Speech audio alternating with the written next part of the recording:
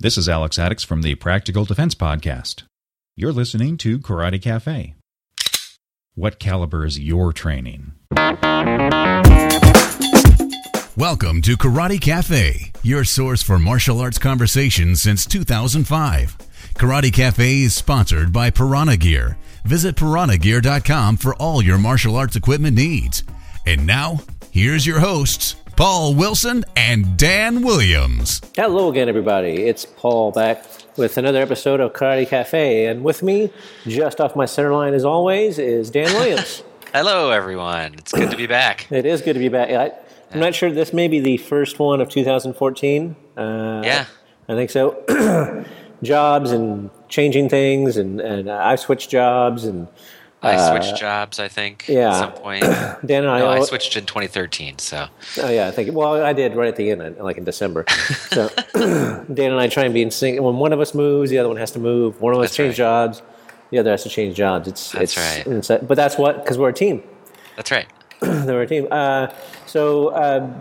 We've been gone for a while, but we're going to try and get back, as we always say, and back in the swing of things. And we're looking forward to it as always. We have a topic today, which is kind of a nice general topic to talk about. But first, we want to let Dan talk a little bit about everyone's favorite martial arts management software, the Dojo Manager. Oh, yeah. So I wanted to mention that, it's still, I'm still going strong. There are new features and stuff that I'm enhancing and improving all the time. So if anybody wants to check it out, it's thedojomanager.com. Just go. We've got a 30-day free trial. I have a policy that if somebody doesn't like it within the first 4 months, they get their money back for the entire 4 months. Well, it'd be 3 months with the 30-day trial, but So if you've got a small to medium dojo, and and also if you have under 10 students, I believe, it's free to use all the time. So if you're just starting up and you've got relatively few students, and it doesn't hurt to give it a try. So there it is. There it is, and I use it at Kenshin Kan, the number one Shorin-ryu dojo in all of Austin. And it's easy to use. You can use it mobile. You can use it, if you have your Wi-Fi enabled. Yeah, and I've got people with 5 students using it, and I've got people with 250 students using it. And I think the thing that most people like about it, especially the larger schools, is that it's easier to track belts. So you can do rank tracking and track progress towards ranks. I think that's what a lot of people use it for with the larger schools, and then keep their accounting system different than that. But yeah, that's I think the one of the nicer features. So anyway, it's free to try, and give it a shot if you're struggling with your Excel spreadsheet or something. So now, one of the things there's my plug. There it is. Well, one of the things that I use it for my dojo is, we have a time and grade requirements, and you have to be in so many classes. Right. And so one of the handy things about it is you can log in on your smartphone, and keep track of your who's here, who's there, and all at once.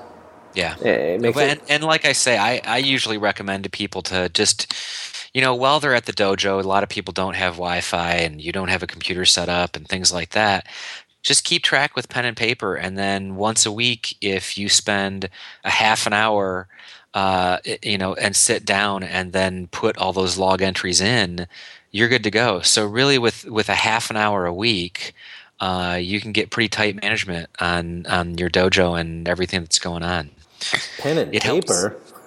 Yeah, I know, it's crazy, but I've been in the technology industry long enough to know that there's a time and place for it when it really is best to use. Just pen and paper never runs out of batteries. That's for sure. That's true. Good point. It's a very good point. So anyway, Dojo Manager, try it out if you haven't already. If you have already, go try it again. It's a great tool, and I use it as well. Yeah. And so I just know I haven't mentioned it in a while on these casts, so I thought I'd just let people know it's alive and well. It is, and better than ever. That's right. That's right. Right. And we'll be right back with our topic of why all martial artists should be committed. Gloom, despair, and agony on me. Deep dark depression, excessive misery. If it weren't for bad luck, I'd have no luck at all. Gloom, despair, and agony on me. Hey everybody, it's Paul with a brief reminder that only you can help your favorite martial art podcast. You know, it's the love of martial arts that drives this show, but as the old saying goes, love can't buy me bandwidth. You know, if you're listening to us on your commute, sipping that triple shot, half whip, no foam mochaccino, think about foregoing just one of those a week to help keep us going. Hey, you know what? You could even get a tall instead of a grande and get the best of both worlds. You can subscribe or just go with the Buck a Show plan. So just pull over, put your car in park, and visit our mobile site, m.karatecafe.com. As always, you can always go to our sponsor, Piranha Gear, at piranhagear.com. Make sure you let them know that Karate Cafe sent you. So don't forget to use our link when shopping at Amazon. karatecafe.com/Amazon will let you buy anything Amazon sells, and we get a little kickback on that. Or you can go to our suggested items at karatecafe.com/store. And there's also our swag store with apparel and other junk at karatecafe.com/swag. You know, we're making the commitment to keep bringing you great topics and thoughtful analysis. Well, you know, most of the time. We do know that times are tough, but for the cost of your morning drink, we can keep going. And now, back to the show. If it weren't for bad luck, I'd have no luck at all. Gloom, despair, and agony on me. And we are back, and our topic today is martial artists should be committed. And it sounds much better than when you write it down, because when you write it down, it kind of gives it away. The whole thing about martial arts should be committed. That reflects on a couple of different levels. But a week or two ago, I had a seminar on bunkai, on kata applications. I was, Ian Abernathy for a day, and I didn't say massive impact at all, but I did actually get to have a class. About 15 people signed up from different disciplines, from Taekwondo, from Tang Soo Do, some Kanjun Kembo guy showed up. And I want to let people know, for those that are non-karate people listening to Karate Cafe, that bunkai is essentially breaking down a single technique into, correct me if I'm wrong, breaking down a single technique to sort of isolate it to work out the details, right? Yeah, kind of, sort of. My argument has always been, that kata or forms are kind of like a little Cliff's Notes version of whatever the technique actually is. So, it may look like a down block, but it could actually be more than just a down block. And for a bigger explanation on that, for the love of God, please sign up for one of my seminars. But yeah, I think of the forms as sort of the dictionary. And right, yeah. It gives you kind of the basics, but if the bunkai and the rest of the classes are more like the elements of style. Yeah, that's a pretty decent play. But so anyway, your seminar. So we did this, and so one of the things that kind of came out of that, and one of the things I've been kind of noticing as I have been instructing and trying to apply more of these concepts within sparring and various and sundry other things, is the fact that when people spar, like we spar from a purely defensive standpoint, someone's attacking you, and you're trying to apply some of these really cool applications, and you can't. And one of the reasons is because people refuse to commit. And I see. And what that means is, on this level, what that means is if someone is striking you in whatever way, they're striking you at like the very end of their range, usually. Mm-hmm. And because no one really wants to get hit. I mean, yeah, sure, there are some nutcases out there that enjoy it, but I mean, it's being struck, being countered, being whatever is kind of included in the bargain when you apply a martial art technique. So when you're trying to do the more advanced techniques, especially, it's much harder to apply the technique when someone's kind of way out there. You know what I mean? Yeah, and It's funny because I think it goes to kind of a deeper issue in general about martial arts, and that who are you training to fight?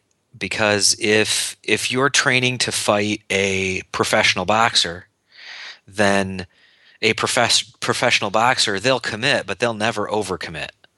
Or very rarely. Oh yeah. If you're training to fight the average Joe, well, statistically, 90% of the time you're going to get a right-handed haymaker.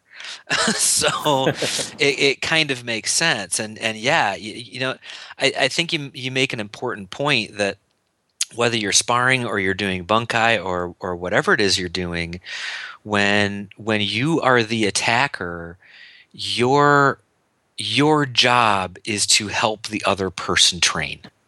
That's all you're doing. You're not there to prove a point. You're not there to say, ha, you can't do this technique on me.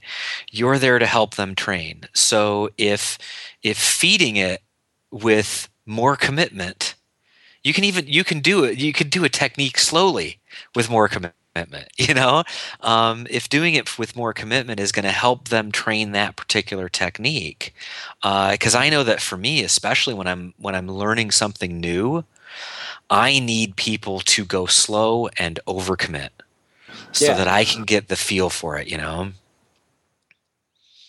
And if they don't do that, I mean, if I'm trying to do some kind of wrist lock or something like that, and somebody is just throwing jabs at me, then okay, that technique is actually not relevant for what you're feeding me. So all of a sudden, it's not like the technique doesn't work necessarily. It just doesn't work with what you're giving me because you're expecting it. So of course it's not going to work. Yeah, well, one of the things that I always say, that when I talk about when we're doing class and stuff like that is the bad guy is going to do most of the work for you. If you're coming from a defensive standpoint, right?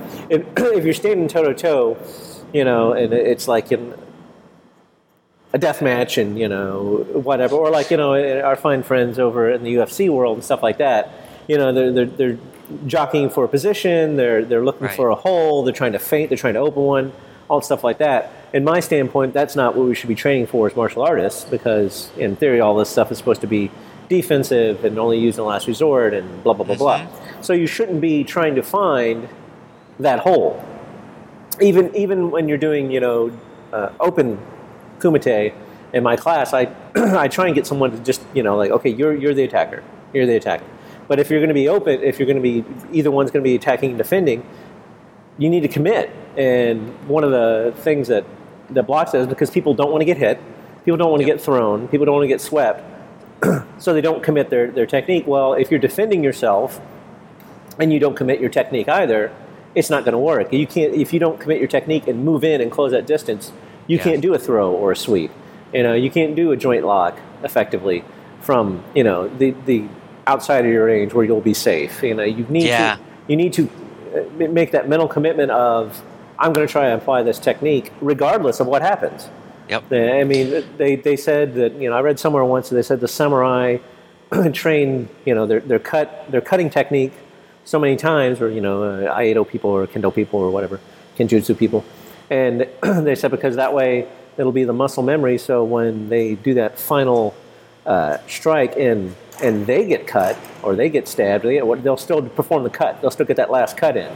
Yeah. And that's kind of how we have to be as martial arts to defend yourself. Is you don't want to get hurt, you don't want to get kicked or whatever, but to apply these techniques, unless you're a straight striking art and you're doing it from the range, which arguably there's plenty of those out there. Yep. You still have to commit it at some point. You still have to apply that technique regardless of what's going to happen. And I think many people, and this is reflective of that seminar, it was hard getting a lot of people to, commit that technique. They weren't putting their weight in, they weren't putting their feet in, they weren't closing the distance, because in their mind they're going like, well, I don't want to get hurt, I don't want to get countered, I don't want to get whatever. But some of these you can't. Yeah, and I think too that sort of plays a role in self-defense as well, in that if you're tentative, you're going to get hurt. And it's one of my philosophies in life in general is that it's better to make the wrong decision quickly than make no decision at all. Right. That's what I always Because, tell them. Do something even if it's wrong. yep, because it's the old when faced with a scary situation, generally the body goes into three different modes, one of three different modes, which is fight, flight, or freeze.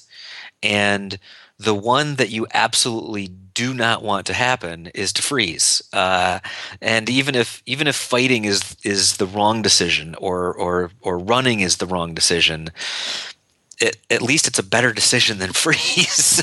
So you got to say, hey, okay, if I'm going to fight, then talk about commitment. I mean, you have to make, in a real life situation, you absolutely have to make the commitment that you have chosen, that only one person is going to end up going home. I mean, or at least there's that potential. And talk about having to commit to your technique. I mean, if it's a technique that could potentially end a dangerous situation, then yeah, you gotta put everything into it. And I know that even, when you watch UFC and when you watch boxing and things like that, the first round is always feeling each other out. And that's because everybody is so tentative about overcommitting and getting hurt. And that makes a lot of sense in those situations. But when there is no first round, you just gotta go for it right off the bat. Right. And I also think that also applies to just general training. Like if you don't commit to, there's many levels of this commitment thing, and that's kind of the purpose of the topic today. But I mean, so if you don't commit to trying to apply that technique and the permutations of that technique, like, am I too far away? Am I too close? Is this guy taller than me? Is this person shorter than me? If you don't commit to researching that technique and trying to make it work. Right. I mean, there are techniques that we do that, like I can't make work, and I've been doing this for 20 some odd years, and I just every now and again that'll work, and life is great. But usually, in class doing something like maybe I just can't make it work for my body style, or 90% of the people do it. But that doesn't mean I don't stop trying to make it work. Because I know it does work because I've felt it done on me, or I've seen it done on somebody else. So I know that in theory it does work. Just maybe I can't make it work right now or at all. But I mean, you can't, so you can't really like kind of discard part of your training, I guess, is maybe the thrust of this. Is there'll be things in the course that you kind of look at things and go like, well, I don't really like that. I mean, like I'm not a big sparrer because I'm not very good at it. Mm-hmm. But by the same token, I also identify that as, that it's kind of a thing. It's also kind of fun.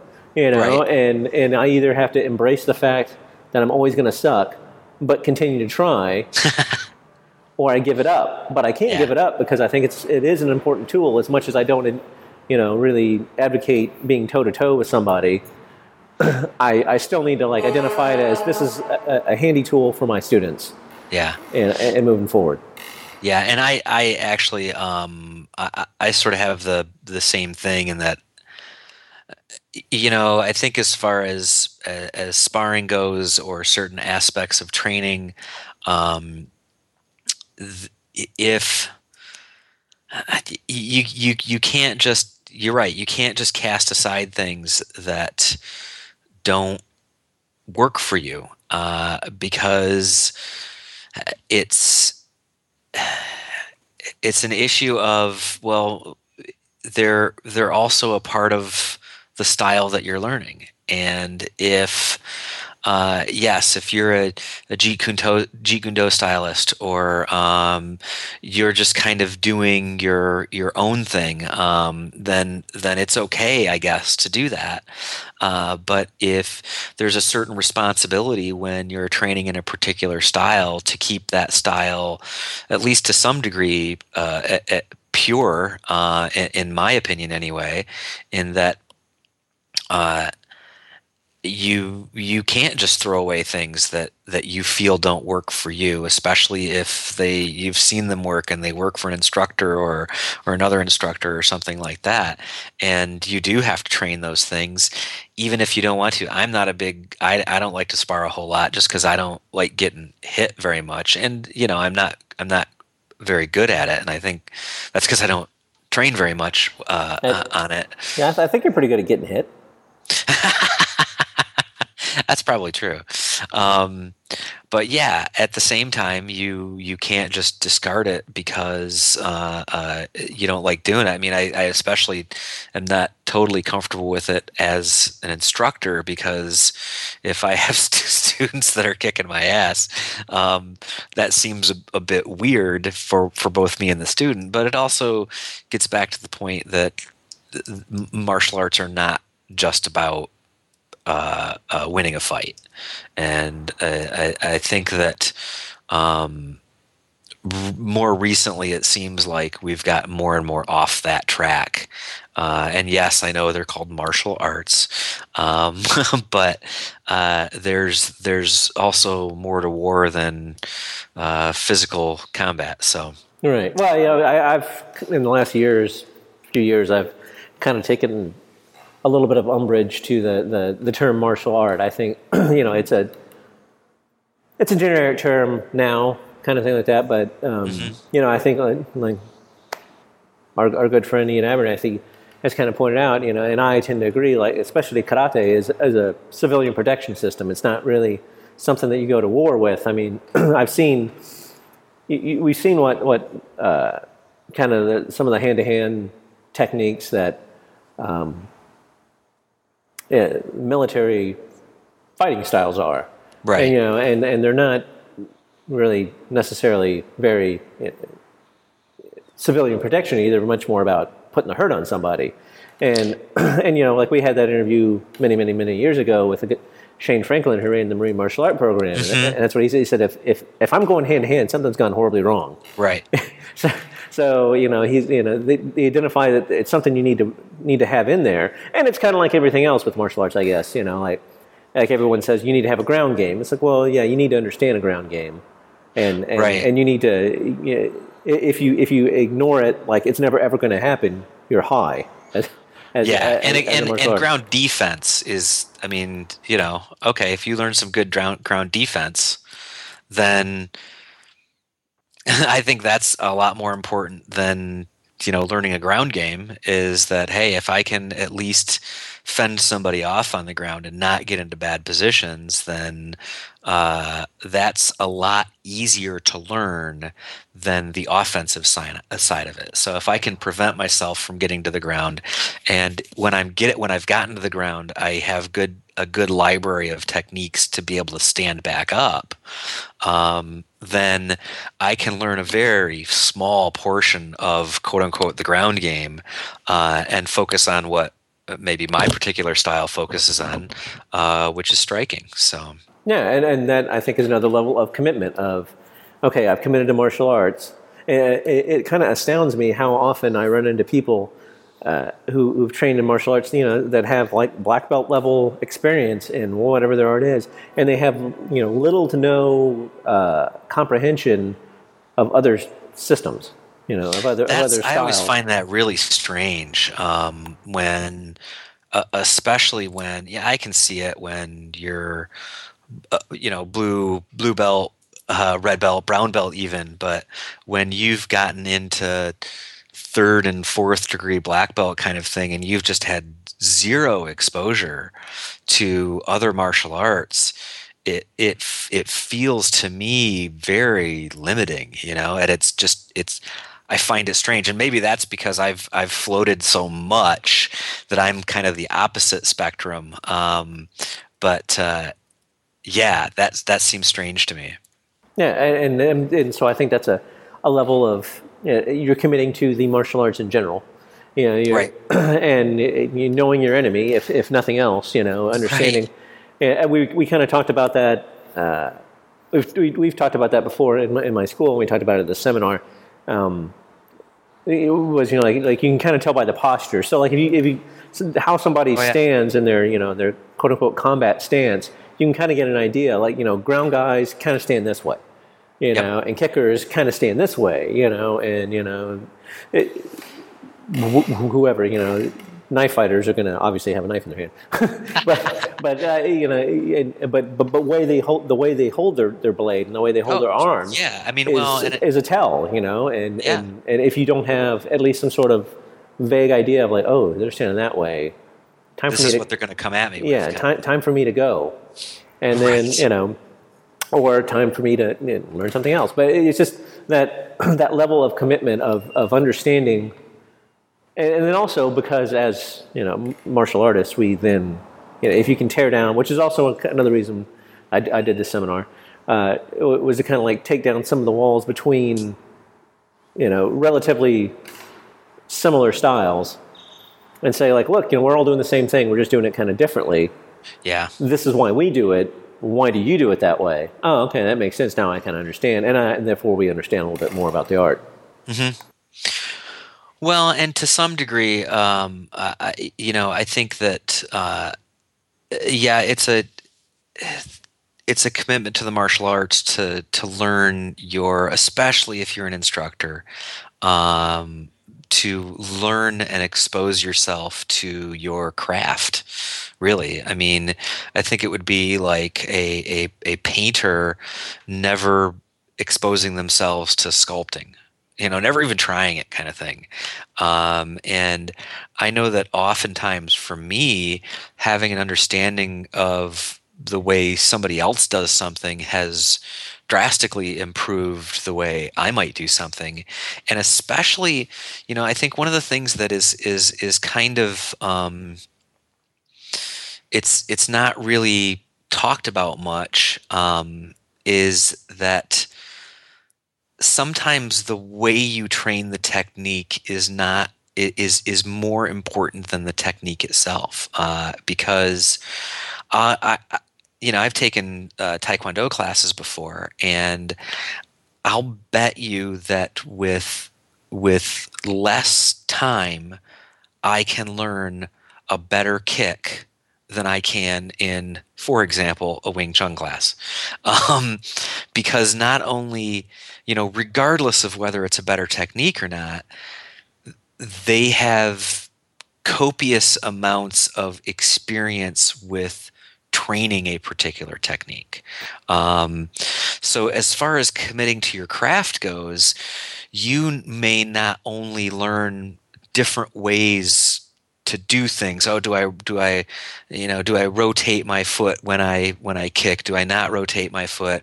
Do I roll my hip? Do I not roll my hip? How do I chamber my leg for a side kick? But you may find more effective techniques for teaching your students as well. To say, okay, we're gonna. At the very beginning, one of the ones that I've learned that has worked really well for me is, teaching a basic front kick. And when you teach beginners a basic front kick, not by saying, hey, do this, and then showing them a front kick, but say, okay, I'm going to go through a 4 count. And on the first count, you're going to lift your knee up. And on the second count, you're going to extend your leg. And then you're going to pull your leg back, and then you're going to put your foot down. That is a 4 count front kick, and people catch on to that a heck of a lot faster than they do, just follow my lead kind of thing. Yeah, absolutely. And it boils down to me that the slow is smooth, smooth is fast. Break it down. Matter of fact, last night in class, one of the, we have one of our basic techniques is you do a middle block, you kind of parry the hand out of the way, and you do a jab or a spear hand kind of to the throat kind of deal. I mean, there's like 3 moves or whatever, and actually no, sorry, it was after that. But that has occurred before. But it was actually one of the 2D moves. Anyway, but there's three things that kind of happen all at once. And so one of my students said, like, well, there's three things that happen all at once. I said, well, then do them one at a time. Right. And Right, then, because it's training. It's not as if you have to, and I think it's good. It's important to differentiate a drill and training from attempting to simulate real life, because it's extraordinarily rare that in any martial art class, and probably in some classes, you will never see it, where you attempt to simulate real life. Most of it is training, and you have to treat it as such. yeah, absolutely. You can't. First off, you can't expect everything to work perfectly the first time when you're working on it, and even 20 years down the road, you'll do something and it won't necessarily apply. It won't click. So just take it easy. And go. Yeah. I mean, and break it down. it's kind of like if you tried to learn calculus without learning addition, subtraction, and geometry first. And yes, you could probably get there eventually, but it would be a long road to hoe. And if while you were learning addition and subtraction, you kept going, well, this isn't calculus. It's like you'd kind of be missing the point. Yeah, that's a pretty good analogy. That's true, because you have to learn all the basics before you can. Mm-hmm. And that's one of the things I keep going back to the seminar because I'm actually building up to yet another level of commitment there. But I kept telling them, I was like, you can have all these advanced techniques and they look really cool, but a lot of advanced techniques are really just basic techniques, and they either slammed them together, or they're coming in from a slightly different angle. So it's instead of, because one of the things we do is, like, I would demonstrate a technique that I used as an interpretation of whatever the move was, and then I'd maybe show them a couple of, okay, it could go this way too, or that way too, go, and Right. then do it a couple times, and then see where it comes out from what you do, from what your guys' training is, and then that was the whole thing, was like, okay, well, here, try that, but and then I would let them go, but then sometimes you'd see them, they do my technique, they do maybe a variation of that technique, they would try something else, and then they would like go something that looked really cool, or in their mind looked really cool. That they I'm going to do this, and with a back flip and a spin and a grab, and then I'm going to pressure point them, and I'm like, that's too much stuff. I said, it's too much stuff. It's impractical and the guy, like we're saying, the guy's not just going to stand there. Right. And your attacker's not just going to stand there and do that, but they will here because it's training, But and they've committed. That's their part of committing, is they gave you a good solid technique to work this on. Yep. But then my part of the training that I've committed to is like, okay, that's cool and that's a great concept, but you're not going to be able to do all that. Well, and like I say, it's I think as the sort of as the uke, one of your jobs, I mean, your only job really, is to help that person train. So I think a big part of that is committing to your technique. And like I say, there's a big difference between a jab and a punch. And if someone's trying to learn a technique based on a punch, give them a punch. Don't give them a jab. And if it's a situation where they're not getting it, maybe you actually need to overcommit. And no, you'd probably not overcommit if you were throwing that technique anywhere else. But if they're having trouble getting it, then yeah, maybe you do need to overcommit.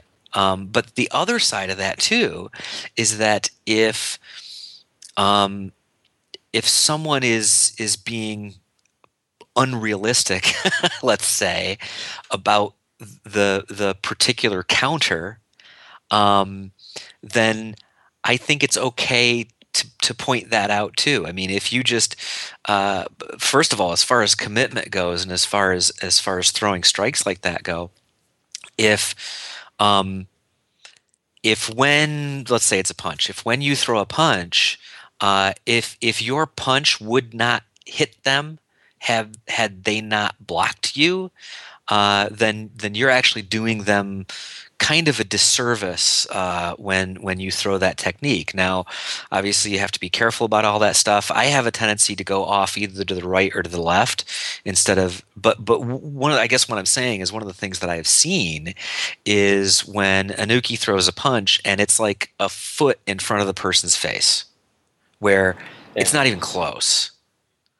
And the problem with that is that if the person that you're helping to train then reacts based on your fist being a foot in front of their face, you're actually training them wrong, because that technique will not work when the punch is a foot closer to their face. Right. And it's going to throw them off. Yeah, and they're going to have to do a whole lot of work to do something. They didn't have to touch it. They didn't have to do anything. I harp on that all the time in class. I mean, like, if they can't touch you, you really don't have to do anything. I mean, they're just posturing at that point, and you could be running away at right. You know? Right, but I mean, like I say, it's for training, so it's important that you give them the opportunity to train the technique, but you have to it's your responsibility to make sure that the training that they're doing is good training, and if they're countering a strike that will essentially never happen, then that's not good training, in my opinion. So not only do you need to commit to your technique and potentially overcommit if that helps them train, you also need to make a commitment that what you're doing is you're their coach for that moment, for that technique. You're their coach, and obviously you have to be careful of things like being too critical of people's techniques or advising them too much, and especially if you're at different ranks, and especially if you're a lower rank. But you can do things. One of the things I've done in the past is ask questions. So if a black belt throws a counter that didn't look right to me, like, why would you do that kind of thing? I ask a question as opposed to saying, I don't think that's right. So yeah, you've got to commit to your job as their coach. Yeah, absolutely. And that brings it a nice segue to my next level of commitment as being an instructor or someone on that track. Was one of the other things that I did with this seminar was I kind of made it like it was like a little personal goal. Like I committed to doing this. This is something that I really enjoy doing, and it was something that I think is really important, and blah blah blah. It's something I tell my students all the time, and so for me to try to get that message across to people who are not in my hui, they're not in my little group of people of my disciples, is getting just the average martial artist down the street or whatever. And granted, probably like-minded individuals if they signed up for the seminar anyway. Because I sent it to probably 100 people, and I got 15 out of that. So, but I committed to do that, and I had to commit to thinking about it, and then I had to commit to trying to make it worthwhile, and then I had to commit to making it the information transferable and some way to make some sort of sense. I had to commit to giving a good reason for someone to pay me some money to run them through these techniques or to lead the discussion, if nothing else. And so that to me, that's maybe something. It's something I've kind of encountered in some people. They've gotten their black belts. They started classes. Call it what you will. But my deal is but they maybe they haven't really fully committed to being an instructor. They haven't really fully committed to being in a leadership position. They just think that's the next thing that you do, kind of thing. Yeah, it's like I'm punching my card kind of deal. It's like, well, you want to teach and you started teaching. Can you teach? What are you doing are you really providing a good level of commitment to that process? Yeah. Of finding a location, of setting an admin structure, registering for the dojo manager so you can keep track of everything. Right. You see how I did that? Yeah, that was good. I like that. Have you and are you ready to do that? I mean, and there's the other thing is the mental side is like, are you ready to make that commitment?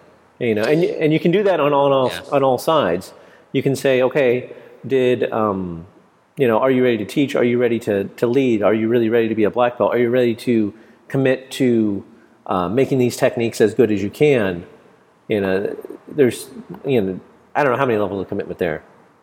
Well, and I do think that one of the unfortunate things about most schools is that there's kind of an expectation that when you reach a certain level that, yeah, I don't know if there's an expectation about starting your own school necessarily, but there's certainly an expectation about teaching, and I think especially a lot of old school, very senior instructors have this fantasy or this dream of someday I'll be the guru that sits on the mountaintop and overlook all my ninjas, that and I don't really have to do anything anymore. It's just my senior students that are now training my students, and I kind of step in and show a technique every once in a while. I've been to those schools. I think the unfortunate side of that is that there's kind of this expectation that when you get to a certain level, you're expected to start teaching. I mean, I do think that the best way to learn something is to teach it. So it's a good way to learn. But if that's not what you're into, and if you don't really want to teach people, if you want to come to class and you want to learn and you want to do your thing, and I mean, yeah, I think there's an expectation, a relatively good expectation, that you're going to help people if they're doing something wrong, but you shouldn't be expected to have to take over classes and on every other Tuesday night is going to be Dan's night to teach class kind of thing, if it's not your thing. And I think it's more schools. I should say very few schools to me seem to make their instructor certification separate from their belt structure. Yeah, I mean, we do that. We set it up. It's okay, you get your black belt or whatever, and then there's separate instructor certifications in karate and tuidi and kabuto. So there's that. But I mean, even then, there should be. I guess there probably should be a really strong level of is this person like really committed to teaching, or is this person just getting a certification? They're just doing whatever the hoops they need to jump into. Can they transmit that information? Can they, are they striving to? Are they just there? They're showing up and regurgitating all the stuff that they've been told, or are they standing up there and thoughtfully thinking about it? Thoughtfully thinking about it. Thoughtfully researching and that was again another level of commitment for doing this seminars. I had to think about. I mean, seriously, there was stuff that I have done, at various points, in my class and talked about and whatnot, and kind of discovered while I'm doing it, usually while I'm teaching somebody something. And then I had to kind of put it all together and go like, okay, now I'm seriously thinking about, what this is about. I'm not just, spitting out what's been told me. I'm not just, looking up some stuff on YouTube and then, okay, yeah, that sounds about right. It's committing to focusing on it, maybe if nothing else, one part of, an upper level sort of instructor's, thing.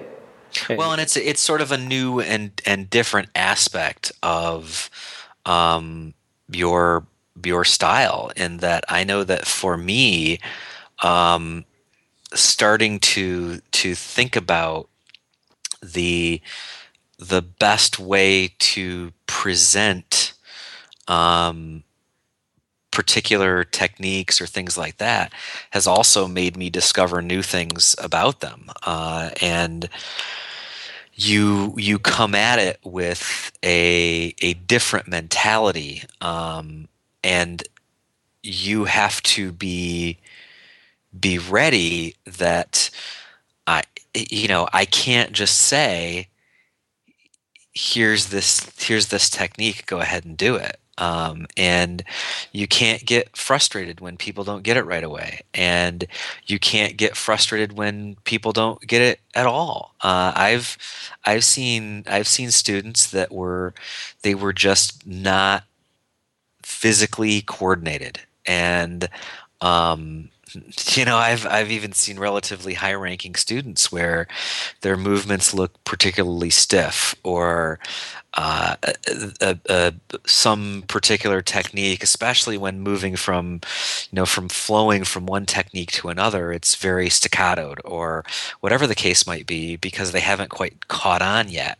But as an instructor, your job is to be patient and to say, okay, if they're not getting it and I'm teaching it this way, what can I do to maybe present the same material in a different way so that maybe they can get it? So now suddenly it's got nothing to do with the material, and it's got everything to do with the presentation. And if you're not committed, and if you're not ready to make that mental switch, then I would say that you're probably not ready to be an instructor, because that's what your students need, Right. I mean, like I started at kids club. Well, I've had a kids program available, and no one's ever taken it.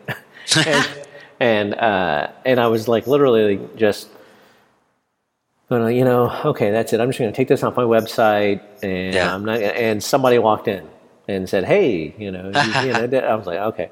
But they had their child was a 4-year-old, and I was like, "That's a little young." That's a little young. And I was like, well, I'm like, what the hell? Yeah, bring him in. Because in my mind, it was going to be right. She'd come in, she'd do a couple 3 classes, and she'd be like, oh, I don't want to do this. But because I'm such an awesome instructor, she turned out that she liked it. And so now, I had a 4-year-old, and I had my son who was 8. And so I had a kind of a weird disparity. And then I don't know, about a month later, someone else contacted me, and I got a 9-year-old. That joined the class too. So I've got a 9-year-old, a 4-year-old, and 10-year-old. Sorry. And anyway, so I've got that. So then I'm now like, well, okay, they're here, and they seem to enjoy it, even though some of them aren't practicing necessarily. But I commit. I was like, okay, well, this is my commitment. All right, now I committed to do this, so I'm gonna write it out and see. And so now I have to constantly go like, okay, what am I doing? Because no one's taught me how to teach kids. I mean, right. And so, I mean, I learned everything I know about teaching at an adult level and watching other people instruct. So, now I've got these kids, and I've got to like try and figure out how to transmit this information and be patient, and like some of them are really great, some of them are maybe not so much. But you see the little strides going on. And you go, okay, see, I did this last week, and then this week their kicks look really good, and for the previous 2 weeks I was doing this, and their kicks just weren't going anywhere. So maybe I need to stop doing that and start doing this, and that's my commitment is I constantly am looking at stuff to make it, practical but easy to easy to swallow, and something that will, move the ball down the court, and at a certain point where there'll be, awesome ninjas, or whatever. Right. But we'll just look like they know what they're doing, kind of thing like that. So like that's my commitment. Is like, even though I don't, and I mean, there are some days I go in there and go like, I just don't want to do the kids class. But I go in there and I do it because I either have a really good time, or I see them do one thing right, like 3 times in a row, and I'm like, okay, cool, I'm getting that across. Which and it's harder to do, because I can't just explain it to them. Well, and I think probably a kids class is like the quintessential example of having to mentally switch gears as far as being a student versus being an instructor, because it's an extraordinarily rare child where you can train them and have them, quote unquote, get it right.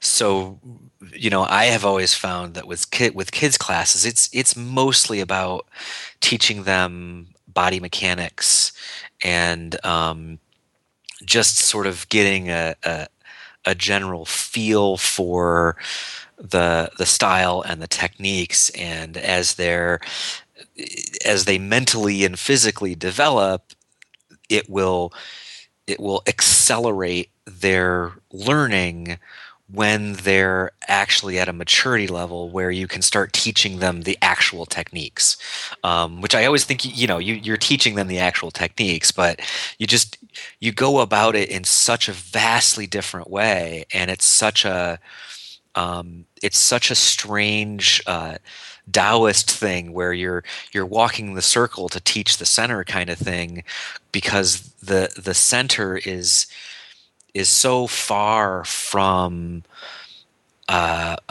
where a child is at from both a physical and mental level, that you have to walk the circle with them, so that when they're, I don't know, 13, 14, 15, they'll start, it'll just be like shoom, and they'll be off and running, and they'll get it, and they'll catch on, and the pavement will be laid so that they can just go for it.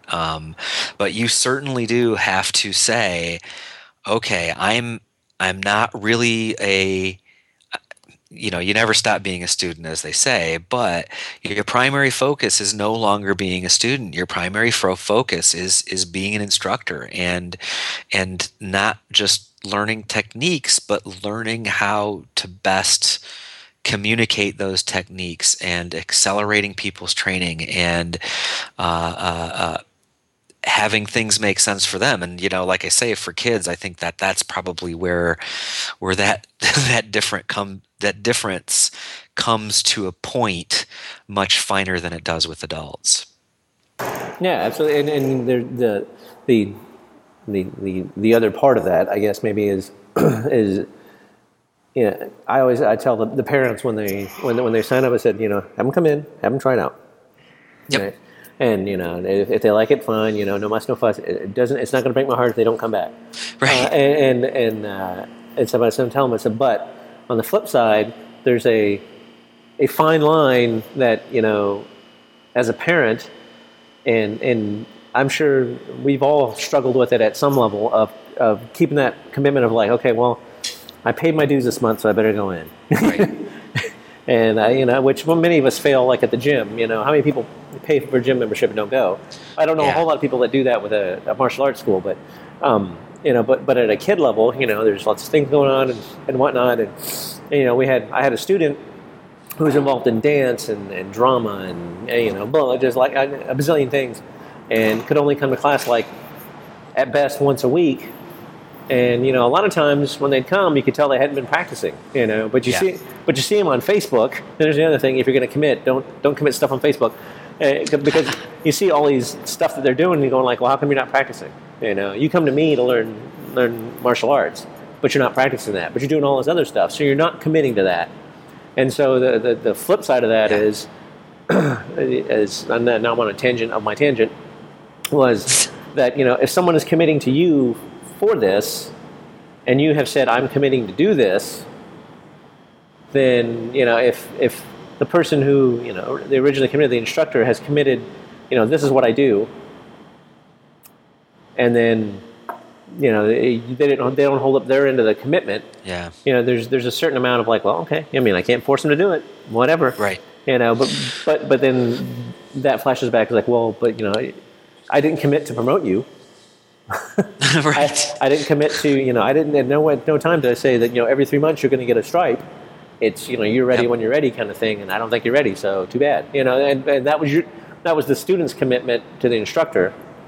And so what I tell the parents is I'm like, look, if they do not want to come, don't bring them.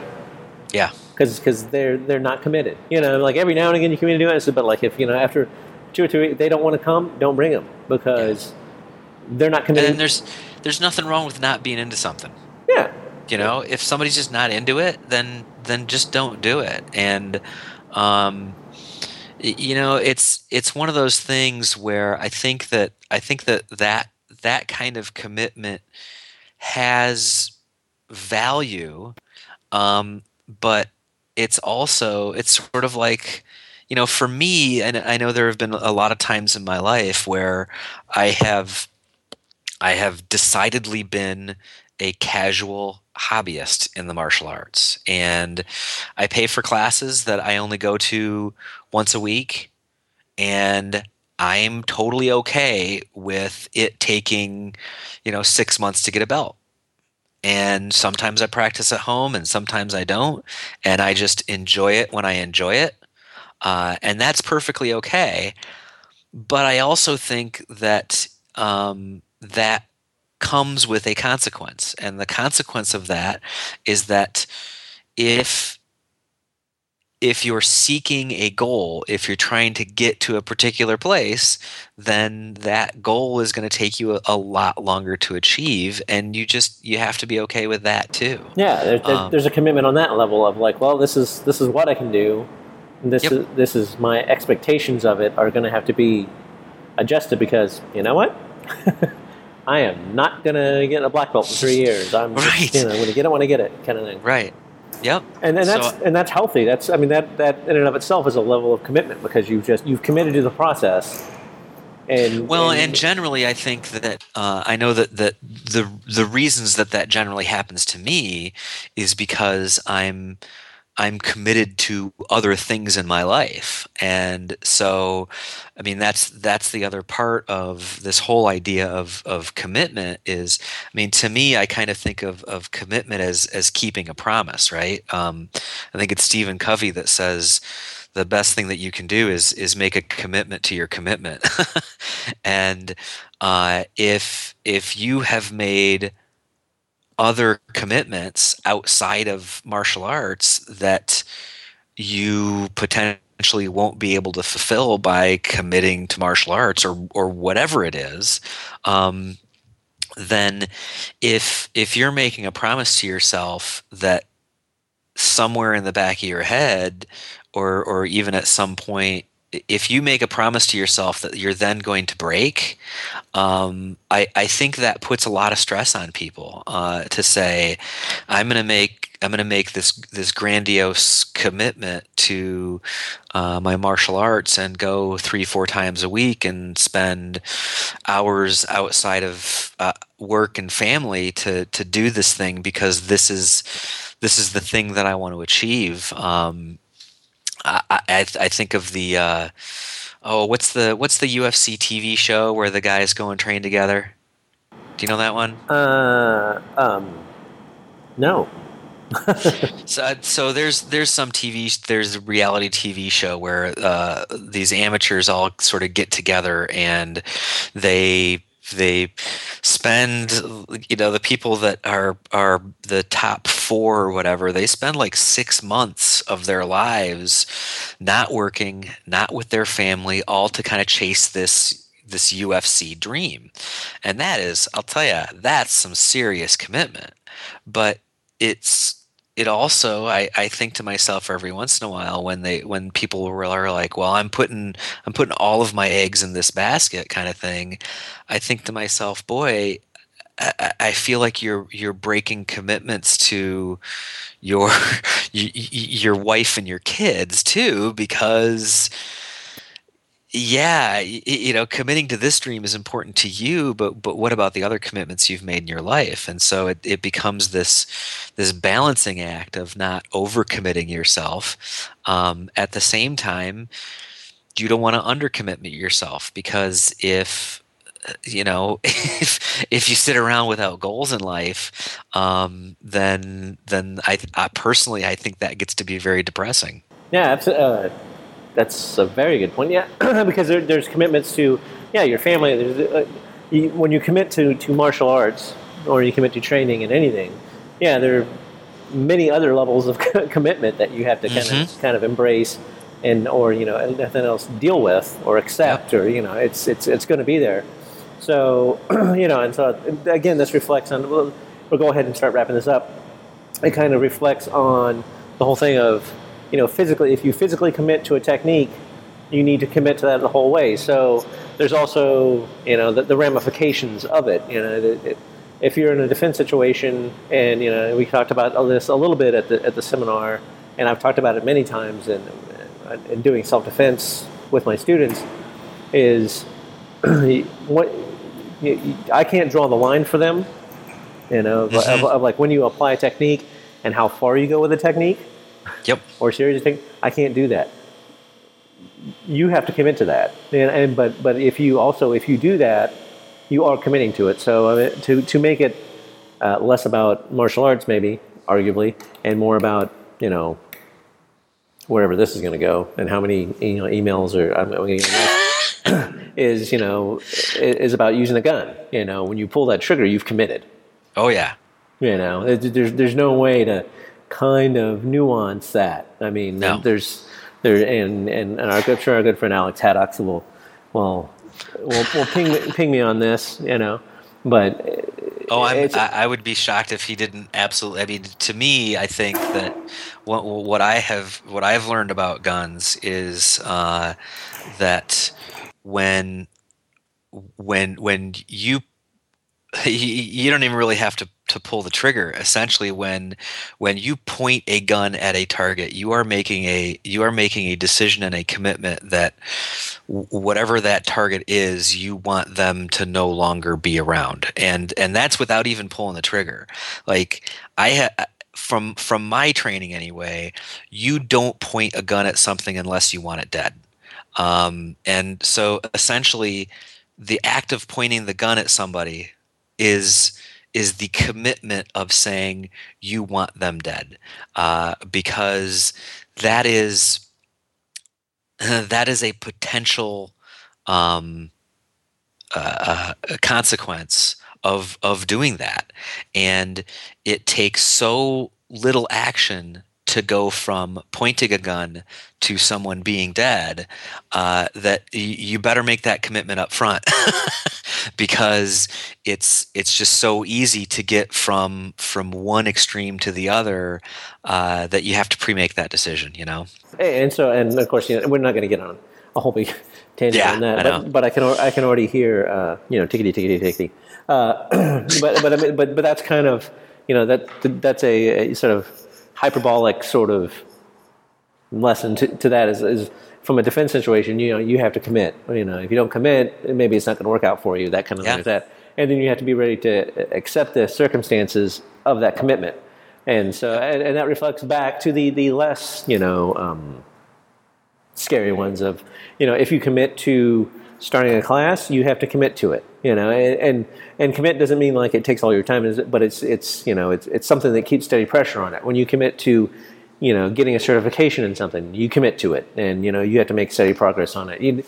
You commit to doing a seminar, you have to do certain things and make it all happen. So, well, I think too, being more serious about and considerate about the commitments that you do make helps you not feel overcommitted, because you're not making those commitments casually. You're making them with intention. Right, and and intent is another word that I use in class. Is like your movement should be on intent. It shouldn't be a reaction necessarily. I mean, it is a reaction because you're defensive, but you should move with intent. You should strike with intent. You should block with intent. You should do whatever. Maybe intention is a better word. Is because you intend to do this, but maybe you're not committing to it. You're right. When you do the block, you can't kind of half, do the block. You have to intend to do the block.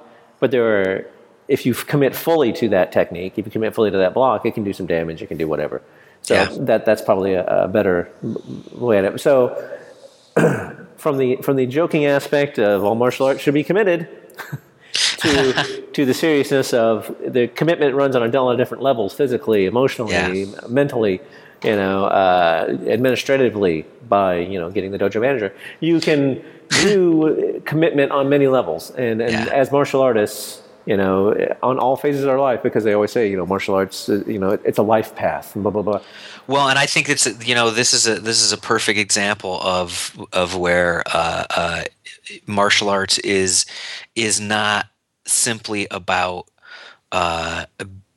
being able to beat someone on the street. It's a reflection, or can be a reflection, of life in general. Yeah, absolutely, and it should be. It should be on some level. Everything you do in the dojo should reflect in your life, and and vice versa. Your morals and everything don't stop at the door, on either way. Right. So and that too is a commitment. So there, everyone. So there. Take that. And that's what we say. So, and then this, we will also try and commit to, my God, getting more shows out. We would like you to commit to helping out the podcast by going to karatecafe.com/Amazon, buying junk there, and going to our sponsor, Piranha Gear, at piranhagear.com. Tell Bell that we sent you and buy some of their cool stuff. And we'd like to commit to having you guys commit to downloading us on. Well, hey, Paul, if they've got, I was wondering if people have suggestions for the show or questions or anything like that, what's the best way to get in touch with us? Well, the best way to get in touch with us is probably emailing us at karatecafe@gmail.com. You can give us a call on the comment line, which I don't actually have handy right now, but you will hear it from our good friend Steve at the end when we get done yakking, so stand by for that. And you can hit us up on Twitter at Karate Cafe. And you can email me at paul@karatecafe.com. We love questions and especially suggested topics for shows. Yeah, absolutely. We're working on a couple of good interviews. I think some interesting interviews, and we got a little sidetracked. We had them all lined up, and then we got sidetracked. Duh. And then, but we got a few of those lined up. So if you have any more good suggestions, we're always loving to hear it. I've kind of let the forums go because no one's ever signed on them, but we do have some people on our page on Facebook. If you just look for Karate Cafe, you'll find the page and ask to join, and you can no muss, no fuss, and to try and get that momentum. Because again, this is where the conversation starts, but it commits with your commitment to it. So yeah, there you go. Let us know what you think, even if it's just about the little comment about the guns. We'd love to hear from you. There you go. And with that, I will say, Dan, thanks for having the time to get on our show once again. And look, good talking with you as always. Yeah, always fun. And to you, everyone out there, we will talk to you all again very soon. Thanks for listening to another episode of Karate Cafe. You can join the conversation by emailing us at karatecafe@gmail.com. Call our comment line at 469-844-5791 or log into the forum at karatecafe.com. Remember, you can support the show by visiting our sponsor, piranhagear.com, or shopping at Amazon through our link, karatecafe.com/Amazon, or donate at karatecafe.com. I'm Steve Henderson, proud supporter and voice talent for Karate Cafe. If you or someone you know needs an effective voice for a film, television, radio, or new media web project, contact me at stevehendersonvoiceovers@gmail.com or call me at 404-314-8400. Once again, thanks for listening to Karate Cafe.